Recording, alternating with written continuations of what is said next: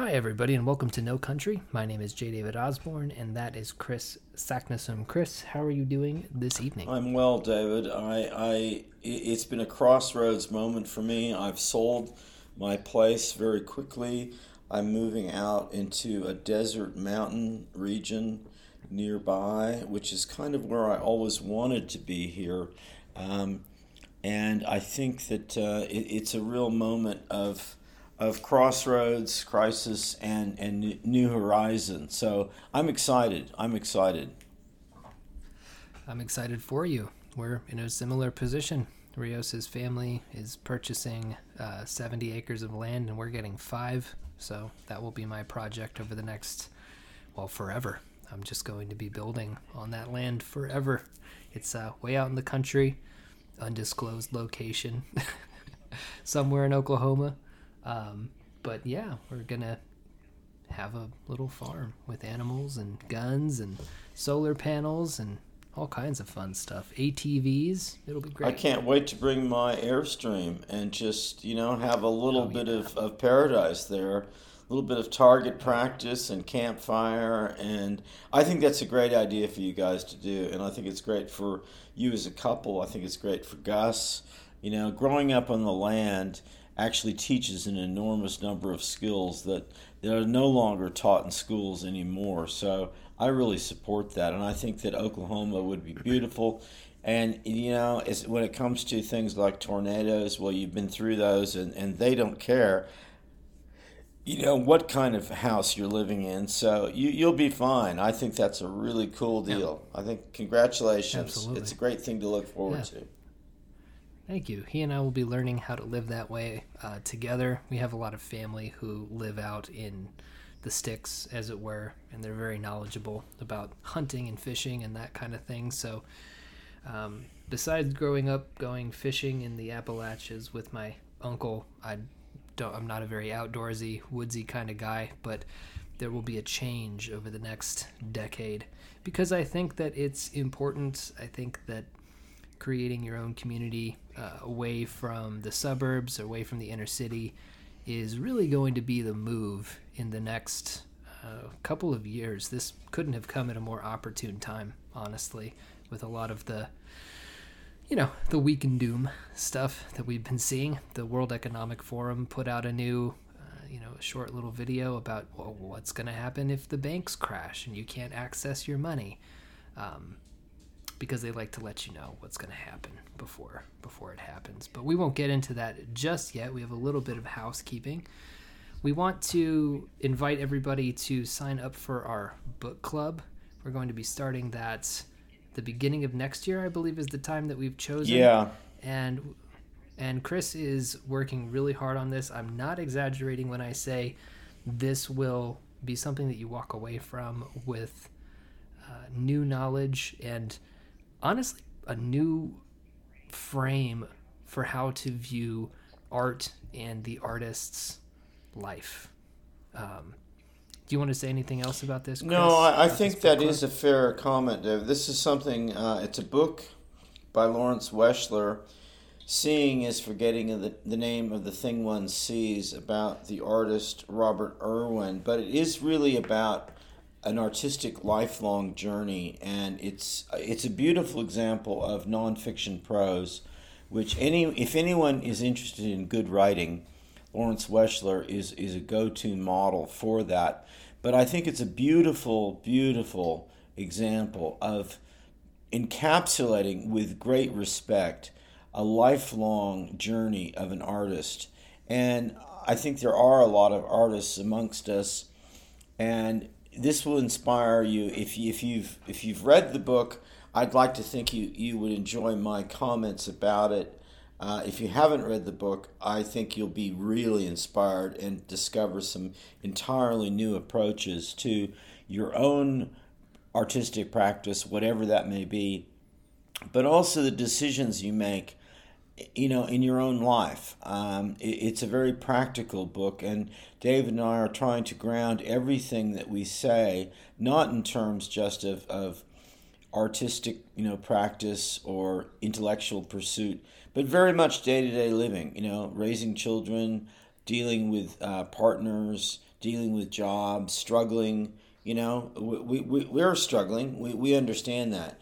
And all of these things, the great inspirational moments in life, they happen within the matrix of struggle, a struggle on a day-to-day basis. So I think this will be a really exciting way to kick off the book club. We have wanted to delay it to the new year because the holidays are a little bit fraught, and I think that everyone would agree that the whole world is a bit fraught.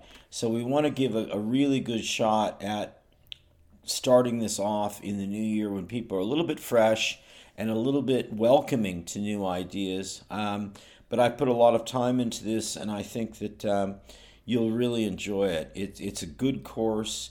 It's the first of many courses that we're going to launch. We've got a lot of exciting ideas, and building community and connection is the whole purpose. The subject is always important, but it's ancillary to the community idea. So we hope you join us in the new year for the beginning of the No Country Book Club, and I guarantee you I've really put my heart and soul into it. So I think you'll dig it. Excellent. And if you're wondering how to sign up for that, if you're interested, you can email us at thebutterflyinyourmouth@gmail.com. But if you're listening to this, that means you're a patron, you're on Patreon. So you can feel free to shoot me a message on there. Just let me know, hey, I'm interested. I'll put you into a spreadsheet, and when we get closer, we can figure everything out as we get closer to the launch. So as you may know, since you listen to the show, every week Chris gives me 5 words, of which I have to choose 2 to slip into the conversation. It's a fun exercise that has made me more elastic in my thinking. Neither of those words this time are albatross, so you can cross that one off your list. There's only, a couple tens of thousands of words it could be besides albatross. But also, he gives me a cognitive challenge. Now, these cognitive challenges have led to book outlines that I've written up that have had some interest from some people. They have also led to, I think, a further expanding of my mind, because not only am I trying to slip in 2 words, neither of which are albatross, I'm also trying to come up with a creative solution to a problem given to me at the beginning of the show. So Chris, can you give your humble student his lesson for the day, or his prompt, I should say.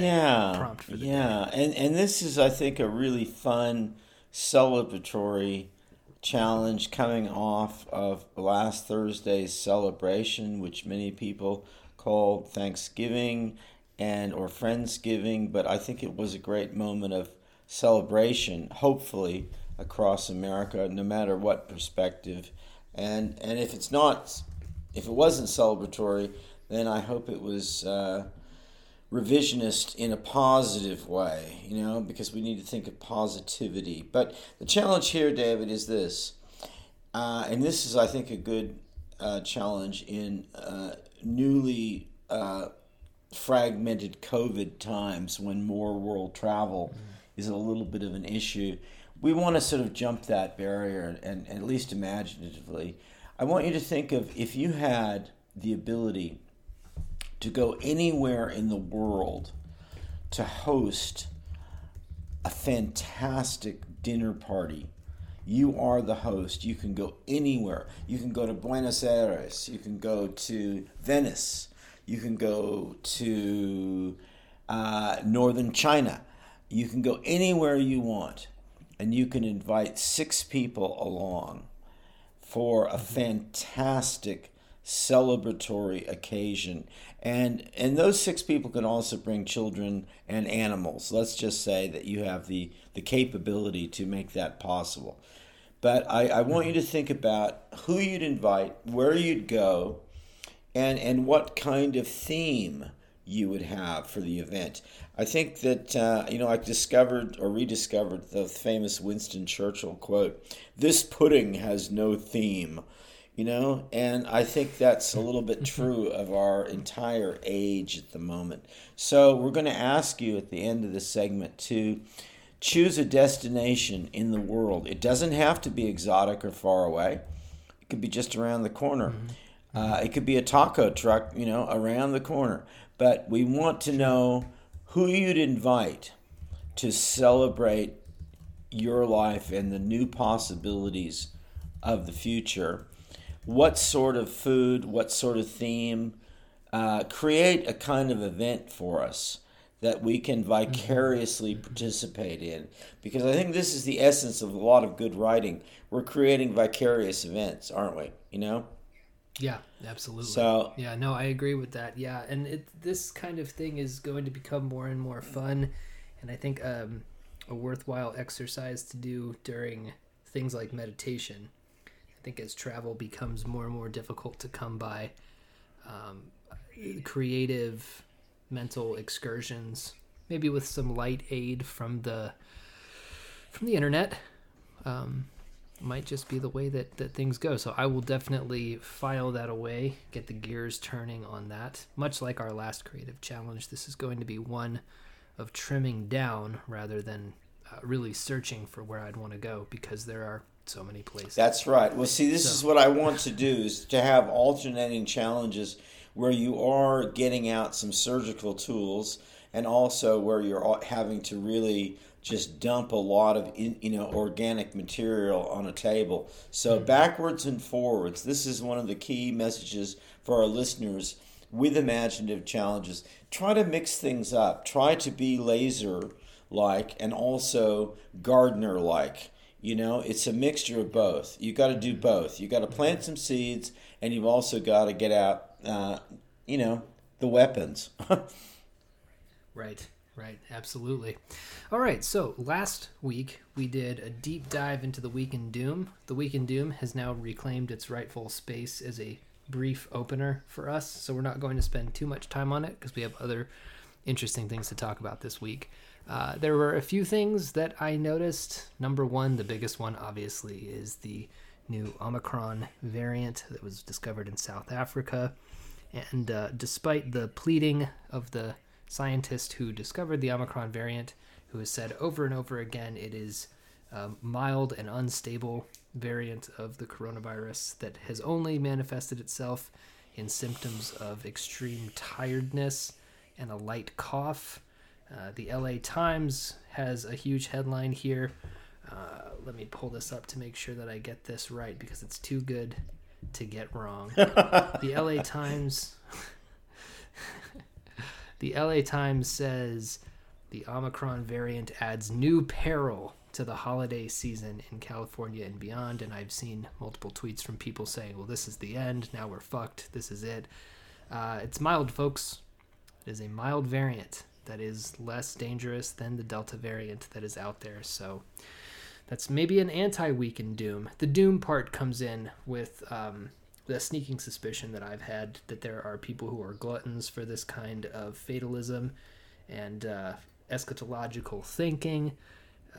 But it's an anti-Week in Doom because the Omicron variant is not going to kill you. Now, the other Week in Doom is kind of interesting. The Telegraph had an article about the rebuilding of the Notre Dame Cathedral. Theme park. Theme park, right. And this is part of a broader project with Catholic cathedrals and churches in general that are aiming to modernize their structures into, like you said, theme parks, kind of a Disney ride about the history of Christianity. So I'm going to take a brief dive into conspiracy land, which is fun. Did you know that when the Notre Dame Cathedral was burning, Michelle Obama was watching it from a dinner party on the what is the river there? It's not the Seine. What is it? In Paris? What's the river? Yeah, the Seine. Yeah. The Seine, yeah. Right, okay, right. I need to go with my gut more often. But she was on a boat watching it burn with a necklace on that said the word burning. So take from that what you will. I don't think she burned it down, but it is an interesting synchronicity at the very least. But the rebuilding of it as a sort of neoliberal theme park ride I won't say too much else because I think that it's so glaringly obvious and on the nose that it does a lot of that heavy lifting for us. But this is what people who are more traditional minded, people who are devout Catholics, this is exactly what people like them, like myself, and I'm assuming like Chris, do not want to see happen to, these people, these sacred spaces, right? We don't want them to turn into gray dopamine machines for wide-eyed, fat American tourists, right? We want them to maintain a little bit of that sanctity and a little bit of that spirituality. These are places of great psychic power. We could do a whole episode. Well, we've talked about psychogeography in the past, but in my opinion, buildings like this are very important.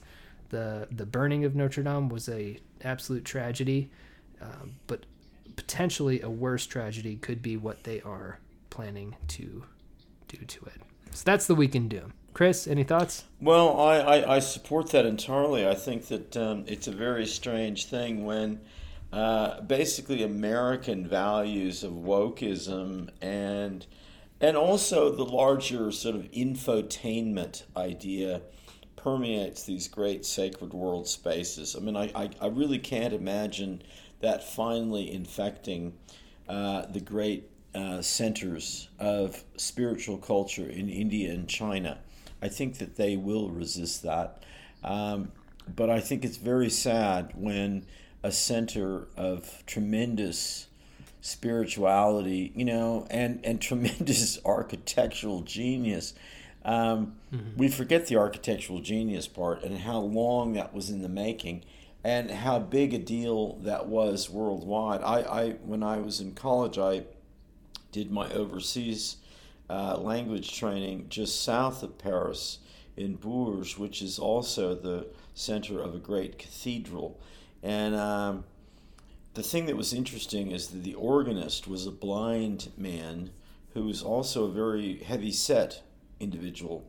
And he had to make his way up these incredibly narrow, steep stairs to reach the position of playing this grand organ, one of the greatest in all of Europe.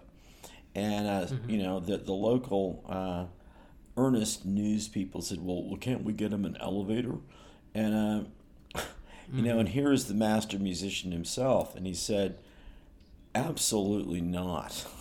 Because it's the walk up those stairs that reminds me of the great tradition of this place and the great responsibility and opportunity I have to play this instrument and to be a part of a world culture of music and spirituality. And I thought that was a very, very powerful statement at the time. I'm sure I watched him. It was difficult to do those stairs. But he wouldn't have had it any other way. And I think that we always want things to be, let's have an elevator, let's have a discount, let's have an app and make everything easier for everyone because we want access and inclusivity. No, maybe that's not the angle to take. Maybe inclusivity is exactly wrong, because actual ability, skill, merit, devotion is a real part of the whole mix. I mean, he played the organ with great devotion, and I don't think that inclusivity, because he was disabled in the sense of being blind or heavy set, would have really mattered to him. I don't remember him mentioning, and no one mentioned that in the article. It was like, no, he's the organist, and that's how he wanted to be seen. So I think that we need to protect the essence of the past and to appreciate, well, maybe not everything is good for everyone, but maybe we shouldn't just try to make everything available, I mean, what's the problem in that, why is it, how would it be special otherwise? I mean, I actually don't want, an inclusive idea about my lover, I'm not really in favor of that. Right. So we have territoriality. We have, a little bit of responsibility. You don't want necessarily anyone coming up and talking to Gus, So let's just accept that there are some boundaries, and that boundaries are not always bad. Absolutely. All right. On that note, the meat of the show. We've reached the meat. So, Chris, what would you like to talk about today? Well, I started thinking about the L word. I didn't even know what the L word was until a few days ago. And there's always some new word, right?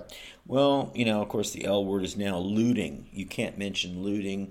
You can apparently say smash and grab, organized criminal behavior, but you can't say looting for all sorts of strange reasons. But it got me thinking, and this is one of our ongoing themes of language and where language leaves us as a species, because language is the defining feature of our species. It seems to me that we overprivilege words and language, and yet we also denigrate them. I know that for a fact, people say words matter. This comes up in my media analytics all the time. It comes up constantly. And yet, writers are paid far less than they were 20 years ago, with the exception of a handful of people at the very top of the pyramid. Very top. Emerson said the corruption of man is followed by the corruption of language. I'd like to propose exactly the opposite. I think the corruption of language is the corruption of humanity. That's my starting point. What do you think of that? I think it's a good one. I'd like to tease it out. So the first pushback I could think of would be this idea that languages evolve. The idea that, that we're not speaking in Old English or Middle English, that words take on different meanings, slang becomes entered into the dictionary. What would you say to that? One shoot the April, March, yes, absolutely, of course. I think for starters, that's not always true across world languages. I think in Mali, I think in Iceland, I think there are about 5 other countries where people are quite comfortable with language that was spoken and created 1,000 years ago. So English is more absorptive, and we know for a fact that English incorporates more words from other languages than any other of the 10 major languages in the world. So yes, we have open borders that way. And yes, we are evolving. But on the other hand, I think here's the point. There are about 1 to 1.2 million words acknowledged that are viable in the English language today. And the vocabulary, even amongst educated people, is about 3,000 words and is declining to 800, and now recently to almost just above 450. Think about that for a moment. In percentage terms. Get your head around. Well, it's very frightening. If that's not the Dark Ages on our doorstep right now, I really don't know what the Dark Ages would look like, because I think you're getting to a bad level of interpretive dance and grunting, and shaking Slurpees and handguns around as a way of communicating. So, yeah, languages do evolve. They also devolve. And I think that when they devolve, we have to look very carefully. And no language is devolving faster than English. We know that for a fact. We know that Cantonese and Mandarin, at least, are not devolving on the same scale that English is. And I just wonder what's going on with that. And I fear that we're losing the capacity for discourse, for even intimate communication. What about the communications between partners. Pillow talk, is pillow talk as interesting as it was 100 years ago? I strongly suspect not. So I want to buckle down on this word corruption, because I think that is the key to Emerson's quote. What does it mean for something to be corrupted in your mind? A change in the ratio of static or noise to signal. I think that it means a radical increase of noise and a radical decrease in signal and a radical increase in effort to identify signal out of noise. That's what it means to me. That is very interesting, because I didn't even think of it that way. But yes, even when you're watching your television, you can get corruption from a bad signal. You get those weird colored blocks that are all over the screen. I was thinking about corruption in terms of, political figures or police officers or people who have become corrupt, who have used their power to their own ends, not for its intended purpose. And I see a lot of that with language. I want to say these days, but really it's been going on for about the past 10 years, I would say. Words just don't mean anything anymore. They appear to be weapons. Oh, I think they are. I think that's why we have the idea of the narrative politically and rhetorically and in the media, is that words are weaponized in ridiculous ways. And they become codes upon codes upon codes that are manipulated for morally and ethically corrupt reasons. I think that's what you mean, is that there's a level of ethical and moral corruption. And all I would say to that is I think that's an inevitable consequence of the corruption of language, that once you begin to really degrade the purity of language, the sense of language, the consistency and consensus aspect of language, then you do lead to backroom, actual political corruption, inevitably. Right.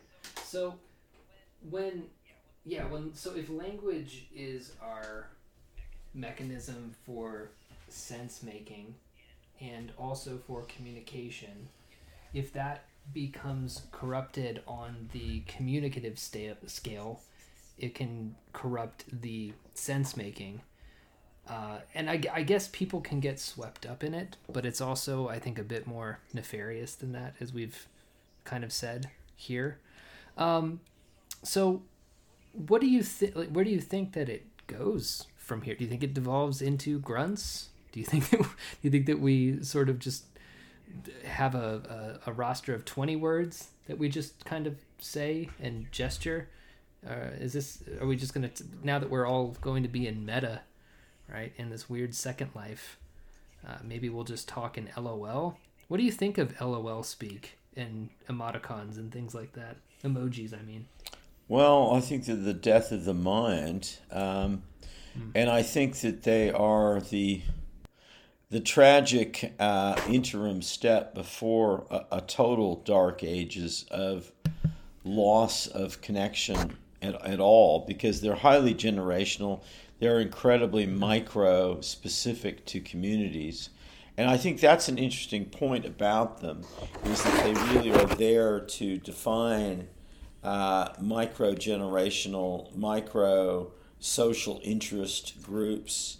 What game, video game community are you part of? It's part of a deep identity politics sort of idea. But, I think back to Clive James, who was one of three great public Australian intellectuals, along with Germaine Greer and Robert Hughes. Hughes was the art critic who left for New York, and James and Germaine Greer went to London, and really were in very important intellectual figures back when we had public intellectual figures. James is an author. He ran a television series, did a lot of great interview work. But I remember him saying, back in the 1980s, and I went back and looked at this interview, and he said art, and especially writing, this is the mid-80s, okay? Art, and especially writing, has become the communications arm of an increasingly murky notion of the civil rights movement in America. A strange inversion occurs. I like that phrase. A strange inversion occurs and will become more prominent as literature becomes more synonymous with social justice. The notion of social justice will become both more rigid and more confused. And I think that's a world of thought in a very short frame. I think that's an immensely insightful idea, that how language has the enormous potential to completely balderize and confuse its apparent subject and its apparent goal in an empathetic kindness sort of sense, and really create mass havoc. And I wonder if that isn't what's happened. And I think the answer there is we have to be a little bit more scrutinizing about how language is used and abused, and also how it's being policed. I think this idea that looting is not, no longer an acceptable verb for reasons that are entirely dubious. I mean, really, and they actually confess their own dubiousness in their own explanation. You can't say looting because that employs black people. It's like, really? Did it? I don't know it did. Who told me that? Right. I think that's completely bizarre. Why would you say that and then be the liberal supporter of, communities of color, or claim to be that? That just seems very odd. Liberals telling each other or on themselves all the time. They'll say something and it'll take me aback for a second, and I'll think, well, I didn't say that. You said that. Where did that come from? Yeah. Why did you think that I meant black people? So this idea of literature becoming synonymous with social justice, and then the notion of social justice becoming more rigid and more confused, is very interesting to me. Have you ever seen these old newspaper articles about the dangers of women reading? Yeah. How you want to keep women from reading? So these articles, the idea of them is that women shouldn't be allowed to read because they often confuse reality for the things that they read. And I would like to update that. I'd like to do a little social justice of my own here and, de-sexist those texts and say, I think a lot of people start to get confused between reality and what they see on TV or read in a book. I said read in a book, Hope Springs Eternal, but let's just go with what they see on TV, right? What literature does when it's clunky and not doing what I think art is supposed to do is it creates worlds of black and white. And I don't mean race, I mean good and evil, And I think that when you're talking about something like civil rights or social justice, it is, on one hand, on one end of the spectrum, it is black and white. But once you move past some very basic truths and some very basic civil rights and social justice, it becomes increasingly murky. And the response to murkiness can't be more murkiness, right? It can't be attempting to pin down things that don't have easy answers with easy answers. And that's where I think James is going with both more rigid and more confused. Because what you're getting from literature that's doing this, that's acting as a propaganda arm of these larger movements, is you're getting impressionable people to think that very complex things are actually very simple. And so you end up with people, and I see this every day, who contradict themselves from the second they wake up until the moment they go to sleep, but are willing to go to the mat with you over this stuff that makes no sense.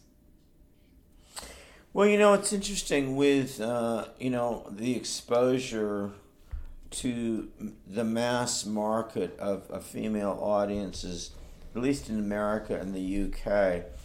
I mean, in point of fact, I mean, they actually drove an enormous amount of literary consumption beginning in the early 19th century, uh, all the way, certainly through the heart of the rise of industrialism and real, true mass communications. A great deal of it was aimed at women. Sentimental literature, capital S, capital L, was an enormous genre.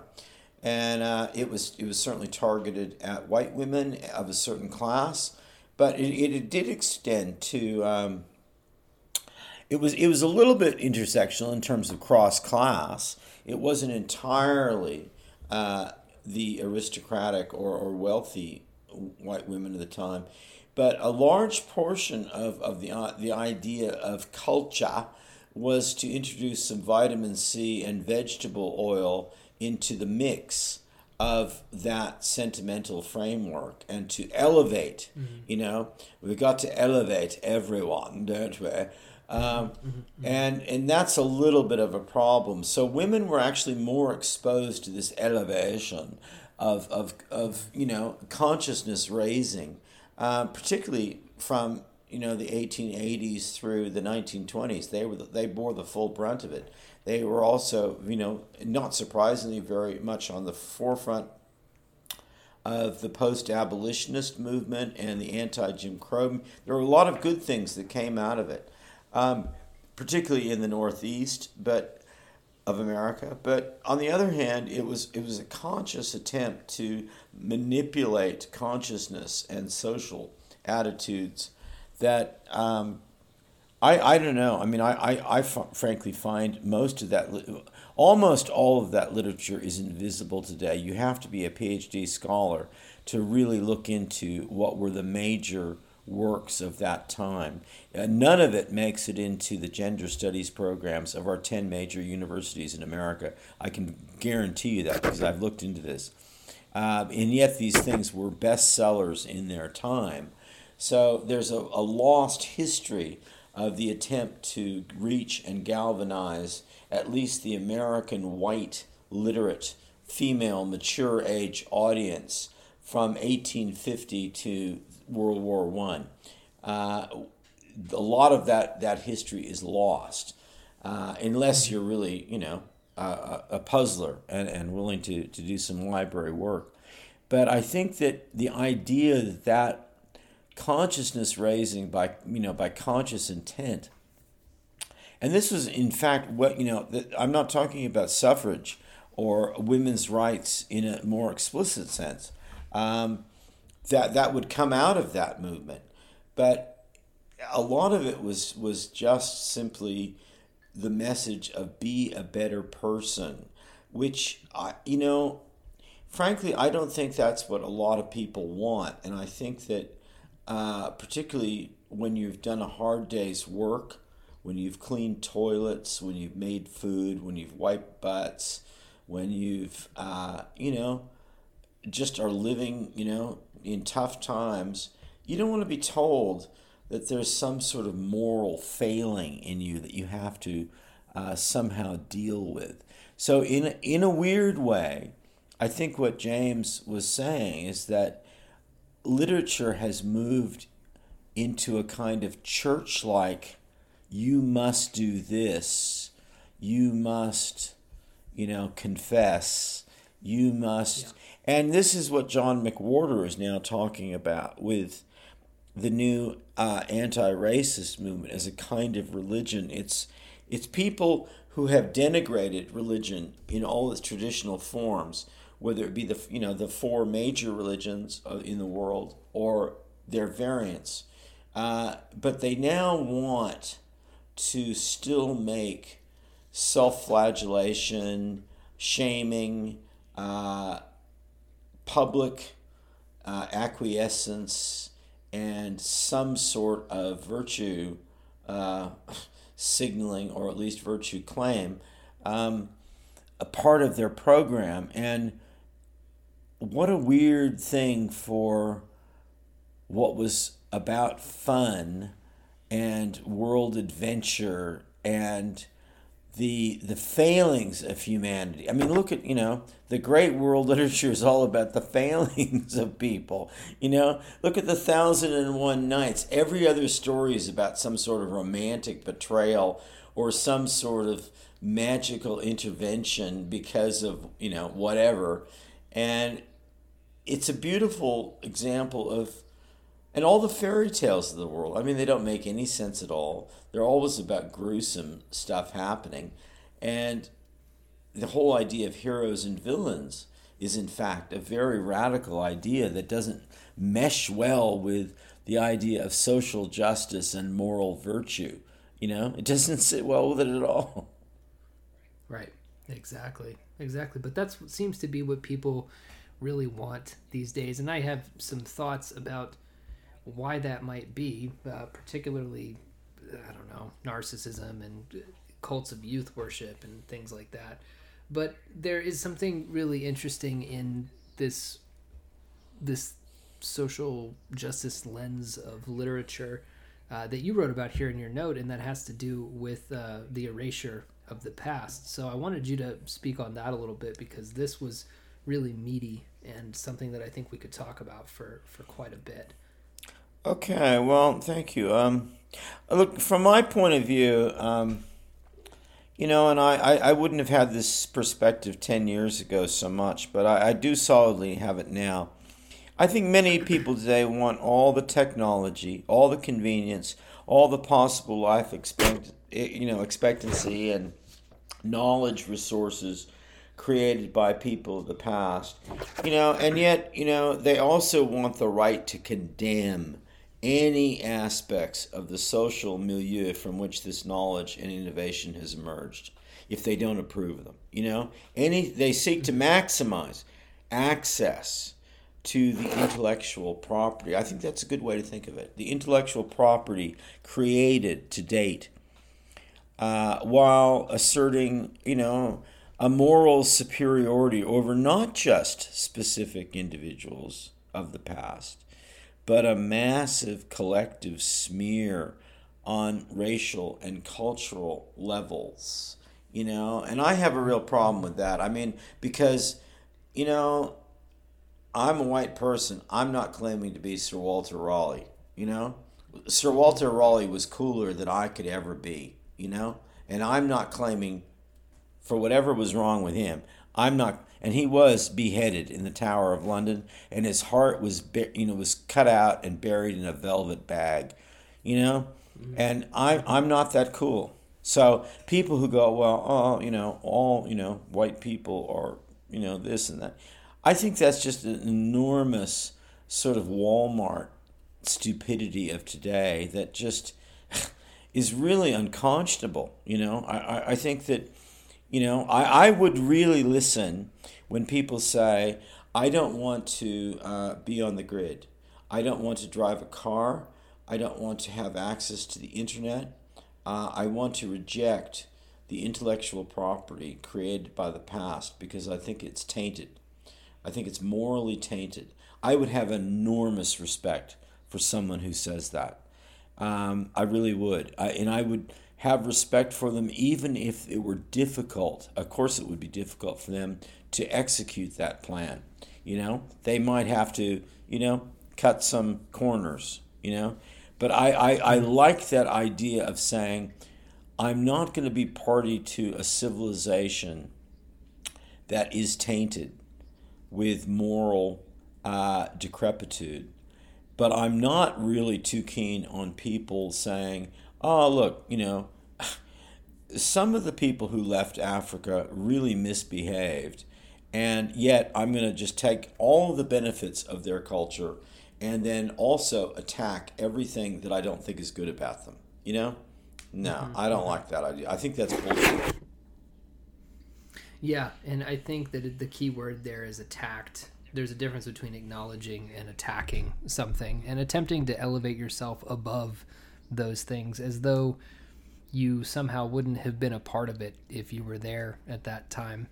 As a matter of fact, I know that most of these people would have been a part of it because of the way that they act now. Give them any little bit of power, and what do they do with it? They immediately want to, see their enemies, driven into prison camps and their women raped and their children torn from them. I've seen some pretty gnarly shit recently from people who don't like anti-vaxxers. Posts about, I want to see the government come in and, hold, parents down while they force vax their kids and, just really ugly stuff. So let's not pretend like we've gotten past this bloodlust that was in the past. But, I was, you send me these notes, and they always give me a lot to think about. And I was thinking about this one today as I was going on a walk, and this idea came to me of being at a base camp at the tree line of a jungle, and going out into the jungle with all of the modern amenities with GPS and cell phone and what have you. And some people want to leave that base camp entirely, right? We can think of that base camp as the past, as and in that base camp there are relics of a society that's racist and misogynistic and homophobic and all of these things that we don't like. And they want to go somewhere. They want to go through this jungle to get to a new place where they can build their utopia, right? And I personally, I just want to go into the jungle. And I want the jungle to grow out and overtake that base camp. And I don't want anybody to necessarily die or get eaten by panthers in the process, but could happen. Shit happens, right? But I had this image of progress as being this idea that I'm going to cut down trees and make a path forward to a new utopia. And in my allegory, I want to eat tree bark and maybe get mauled by a coyote or two with my cell phone still with me, right? I just, a balance is what I want. I want to engage in a sense of responsibility with my environment and to utilize the tools. You know how pissed I would be if I was a spirit ancestor right now and people were trying to throw out my contributions. That people have indoor plumbing, man. I have the heater on in my house right now because it's cold outside. Who the hell thought of that, right? Right. What a great idea that was. Heads up, Yeah, right. This whole idea that you want to go back and retroactively excise all the pieces that you find unsavory about the past is it's disrespectful, right? Because what you end up doing is you end up finding a scapegoat. This goes back to Gerard, and you end up finding someone to blame, some group to blame. I think we all know who that group is right now. And people feel better having their little whipping boy that they can go back to. But really, if you go back far enough, nobody doesn't have blood on their hands. We all have ancestors who've eaten people. So I say we live with it, right? And we go back to thinking about what are we actually doing with language. And I think that a key element there is to treat language the way people who know how to use guns treat guns, right? You respect the weapon. You don't point it at people unless you intend to use it. Unless you're Alec Baldwin. unless you're Alec Baldwin. That was a good one. You keep them clean. You keep you go out to the range. You practice. You stay sharp. That is what I would like to see people do with language and to engage with the past. It's all one jungle, right? Our notions of the past, present, and future are fraught as they are, as we've said on previous episodes of this show. So that to me seems like a way forward for all that. Embracing it all. This ties back to a very big subject about work and storytelling and interhuman connection. I actually happened to be on the site in West Africa at the time, and someone said to this local village group of women, and I mean, just imagine telling some West African women what's what. You know, you have to be an idiot to even try that. You know, Yeah. I mean, that's just not a good idea. And the idea was like, well, why don't you live closer to the water? Because it seems like carrying the water back to the village is a big deal. And one woman, and you know, she was big. I'm not going to apologize. West African women are sometimes big in a lot of good ways and a lot of just ways. She was big in every way. But she was a very good speaker of English. And she said, you know, certain stories and day-to-day happenings take a certain amount of time to tell. And that's one reason that we are a certain ways away from the water. The other reason is because other people need to be near the water. And the third reason is that some other creatures sometimes approach the water, and this is a controlled interaction, you know, between humans and other animals. And the person in question, who was actually a German speaking very British English, shut the fuck up.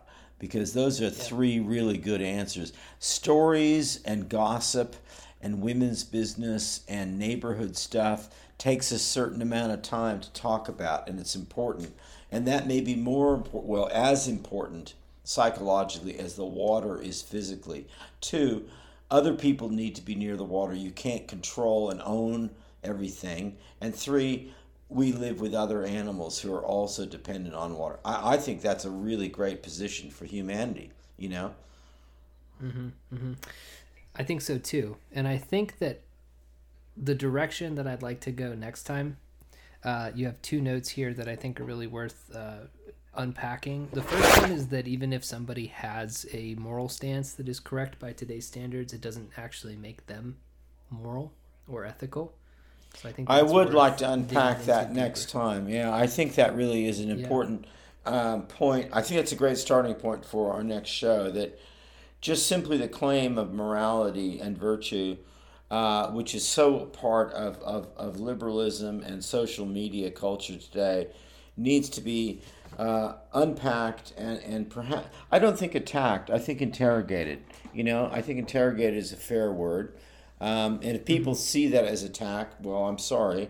I think it's just about questioning that perspective. I would really be happy to start with that next time. And also, I think that an extension is to examine this idea of to what extent we really can revise the past. I mean, today is today because of yesterday. You know, I mean, that was the next one. Yeah, I really think all our attempts to change, or if you like, damage tradition, revise the past, and amend human development retroactively, I think they fail. I think they fail philosophically, and I think they fail practically. So, you know, you can't unring a bell, you can destroy a bell, and I would like to look at the difference between those two as a starting point next time, because I think I do have 2 possible theories that are really relevant in how this is happening, and it ties into our bigger concerns about the ghost radio signal, the idea of culture, the denigration of language. But I think that's a good starting point for next time. It's maybe too much to get to for now. Resonance and oscillation too are big factors in that. The idea of unringing a bell. Well, you can't. Yeah. So that is where we will go next time. I think I'm ready to take people on a journey. And we're going to go on that beautiful celebratory meal. We need some celebration, David. Take us. All right, we're going to Iceland. Oh, we're going to Iceland. Far out. We're going to fly into Reykjavik. We're going to have a great couple of days, right? I would personally, the Blue Lagoon, you have to go. That's probably Iceland's biggest attraction. the hot springs. I would also like to see, the name isn't coming to me right now, but it's a beautiful landscape where Sleipnir, Odin's horse, right? Sort of touched down and created this great valley that looks like a horseshoe. That would be a really cool one. And then we would end the day at Reykjadalur, which is called the Smoky Valley. And it's this place where basically there are multicolored algae and silica and sulfur in all of these little hot springs that shoot up great geysers of steam. And it's very colorful and green and lush. And we would be treated to some local cuisine, some fish, maybe a nice fish fry, perhaps. And, if we're lucky, we get some northern lights if we go during the right time of the year. Because I've been thinking a lot about Iceland in particular. It's not a place that I think that I could live, because I'm not sure how 24 hours of sunlight and 24 hours of darkness would work exactly. I'm sure you'd get used to it. People live there for thousands of years. But I think that all of the volcanic activity and the moon rocks and this kind of primordial magical landscape, I think would do a lot of detoxing from where we are now. So for this particular meal and journey, we're putting the phones in a Faraday box, and you're not getting them back until we're done, because we're gonna hang out with each other and in this beautiful landscape and just vibe. Okay, well, I've got two things here. One I just have to share because it's Iceland. Iceland committed to Christianity wholesale in the year 1000 AD. And there is a great story which I love to tell, because I can imagine being this priest, a priest from Ireland, coming over the water to rural Iceland, going out into the turf, huts under the volcanoes, struggling to meet the parishioners of a still very new and fragile religious idea. And he's a wayfarer, not just a Christian. He's a wayfarer and dependent on hospitality. So he goes to this distant Icelandic farm, and they welcome him. And they invite him to dinner, which is very much to his liking, because he's very hungry. He's a wayfarer. He's dependent on hospitality. And he's enormously pleased when they all say a prayer to Jesus Christ, our Savior. He thinks, wow, this is really working. This magic is really great. And then out comes another kind of object, a mummified horse penis. And they ask him to say a blessing over this as well. And I just love that story, because I think, my father used to tell that story, and I just love it because I think, yes, we all are strangers and pilgrims all the time, and you got to play it quick and on your feet, Once they've said, yes, the blessing over Christ. Yes, thank you very much. Well, here's the horse pizzle, and you got to bless that too. So I think that's a little bit of a story. I hope that I'm invited to the hot springs, in Iceland when that happens. I hope I'm invited to the new rural compound with solar panels and poetry everywhere and automatic weapons, and yes, maybe we'll both get our helicopter licenses. That was good. That was good work there. I think that's fine. Excellent. Of course, you're always invited. You're invited everywhere. Automatic weapons and live performance. There that's you what go. we'll do out there. There you go. All right. Well, I think we've come around to, to practical tip time, have not we? We Um, have indeed. okay.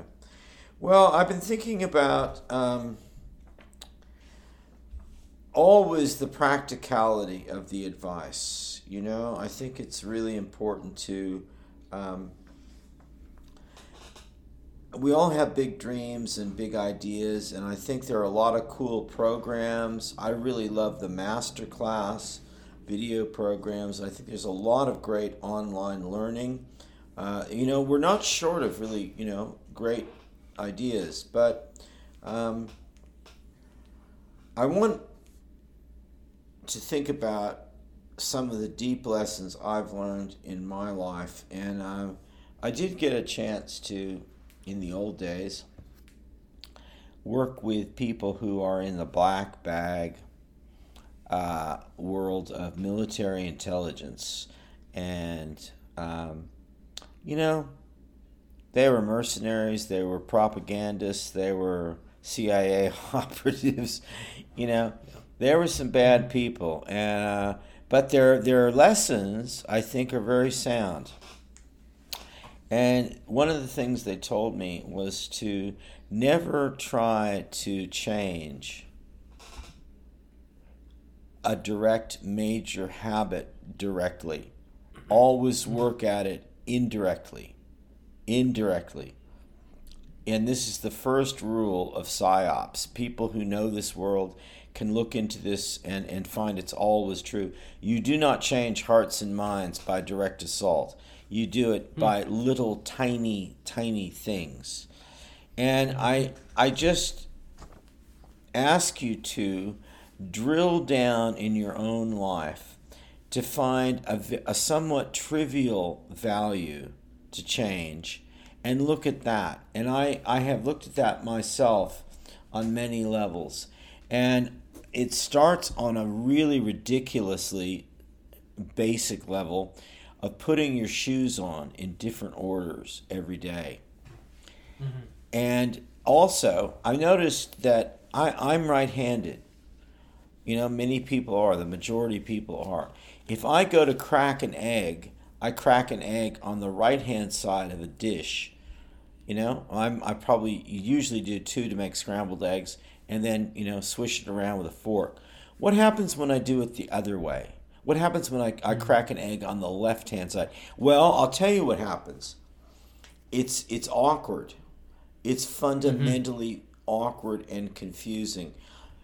If you have the loss of your dominant hand and you try to do your signature, my signature is actually ridiculous. I have the worst handwriting in the world, and I have a little bit of a neurological sort of issue anyway. So I'm getting to the point where my whole signature is kind of implied. It looks like a chimp, with a pen. But I ask you to really experiment with hand dominance, eye dominance. I went back to the archery range the other day and discovered again that my dominant eye isn't what you'd think it would be. It's not the obvious idea. It's something's wrong, but it's not wrong. It just is what it is. But you have to reposition your whole body around these neurological and muscular patterns of behavior. Break an egg on the other side of the dish. Use your left hand if you're right-handed. If you're left-handed, use your right. Break down these patterns at a really fundamental level. It doesn't cost you any money. This is not a weekend workshop for $300 or $500, or you don't have to apologize for what color your skin is or whatever. This is just something you can do yourself. And if you do investigate these little things, and I've got a really monstrous program coming up for Christmas. I'm saving it for the holiday season, not because it's Christmas or because, I believe in Christmas, but just because it's the end of the year. I really believe that if you get with an idea of a tiny, tiny change, that you can totally control, you will look at the entire world differently. You know? So Absolutely. change hands. Change hands. Perfect. I love it. It reminds me a lot. Conor Habib said something similar about, in fact, handwriting. He recommends that you attempt to write your signature differently. There's another, and this sort of ties into our exercises also, but the idea of kind of speaking poetically, getting out of habits of thought as well as action. And if you find yourself responding to a certain situation with a certain set of words, attempt, nonsense speak, or just maybe just a different way of saying it. So I like that, and I am thinking about all the patterns that I go through every day because I have a bit of a touch. Speaking of neurological issues, of OCD and the orders that I do things. Right. And the idea of switching that up in any way sets my teeth on edge, and that's why I got to do it. I gotta switch it up. You know, if you can, it really is an important thing to think about. Just to be able to, there's so many things that we can't switch up in our lives. We can't switch off.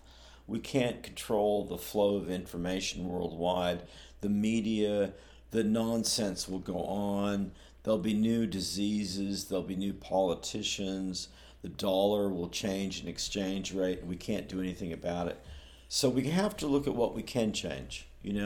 That is increasingly my message of, and think about just turning the pages of a book. Mm-hmm. Which way do you turn them? Think about just reversing every order and looking at words as things that you can break down. A word is handed to you like here, Here. Well, what is that spelled backwards? Well, you can work that out pretty quickly, but you have to think about it for a moment, don't you? But you can think about it. You can break those characters down. They're not just handed to you. You can break them down. You can own a little bit of the strangeness. That's the thing. Own the strangeness, rewrite the code. That's the issue. Absolutely. All right. What do we got dream-wise?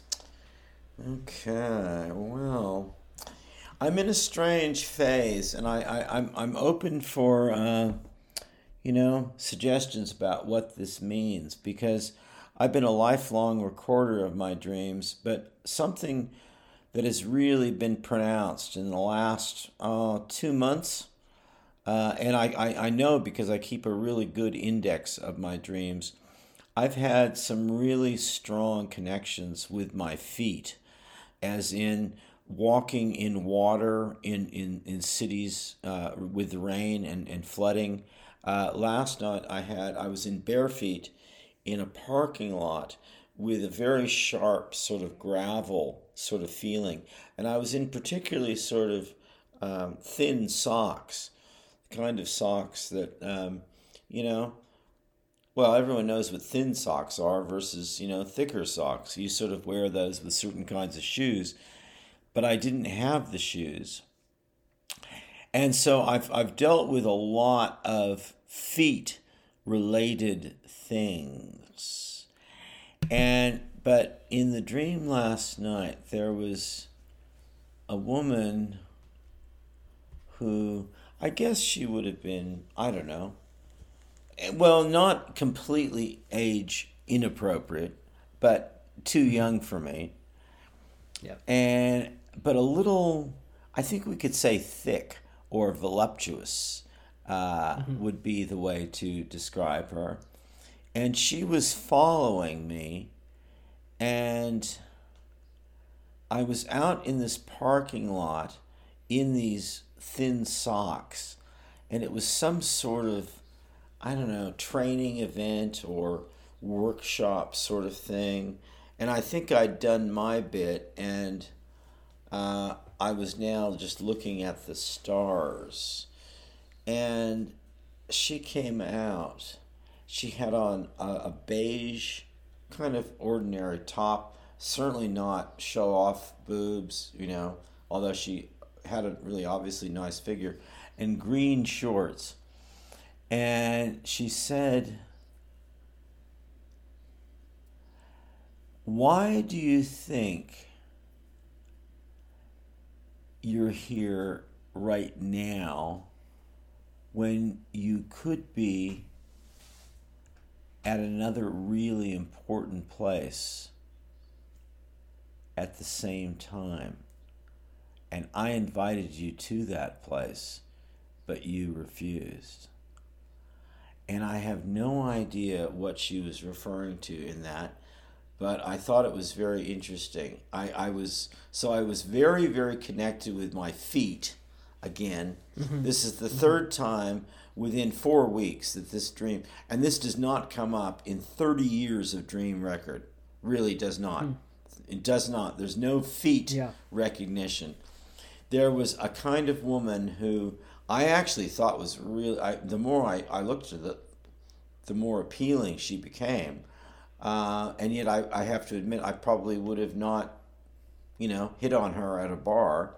And then also she said, "You are here, but you could have been somewhere else, and I invited you to that place." So I'm not sure what that means.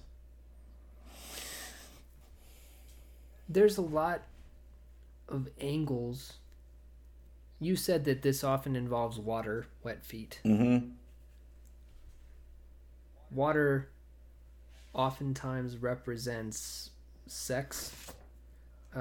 Although I'm not a huge fan of "this means this," a rigid interpretation of dream symbols, because I think it's much more complex than that. The idea of being in wet socks, besides being making me feel very uncomfortable, because there's nothing that I hate more on this earth than having a wet sock.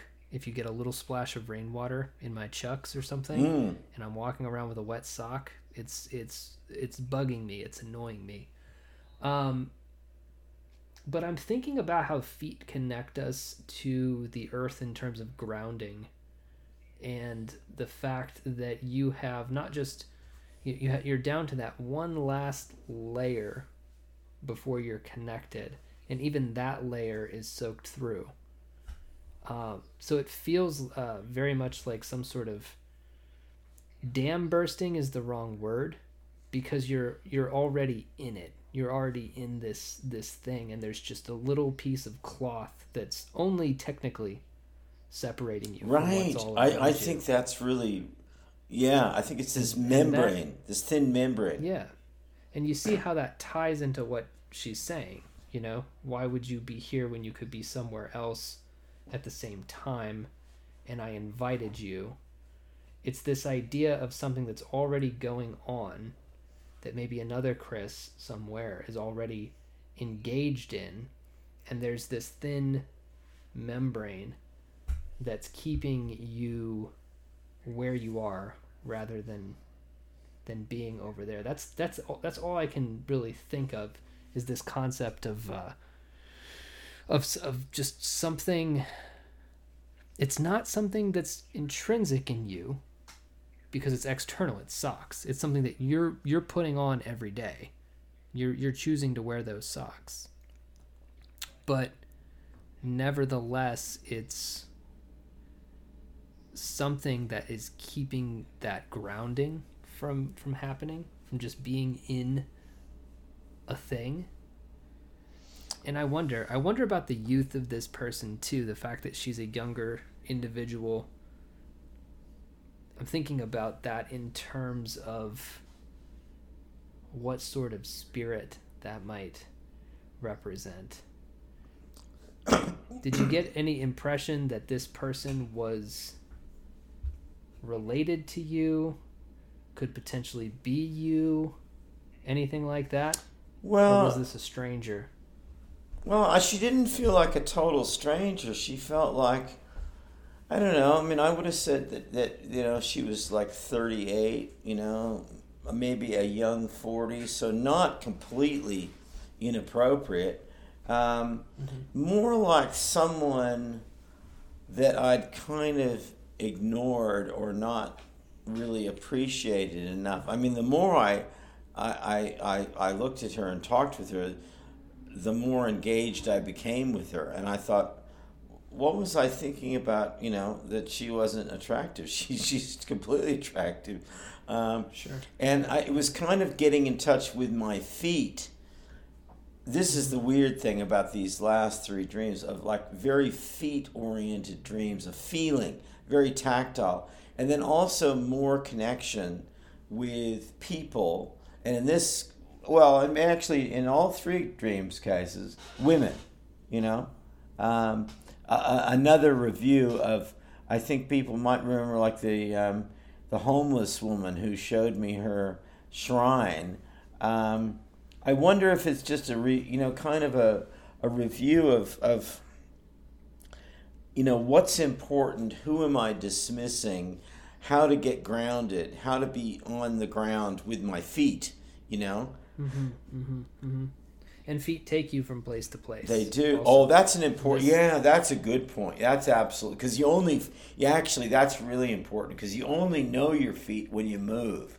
You don't know them when you're just standing. Actually, that's actually really important. If you're standing, you can be wearing shoes or barefoot or whatever.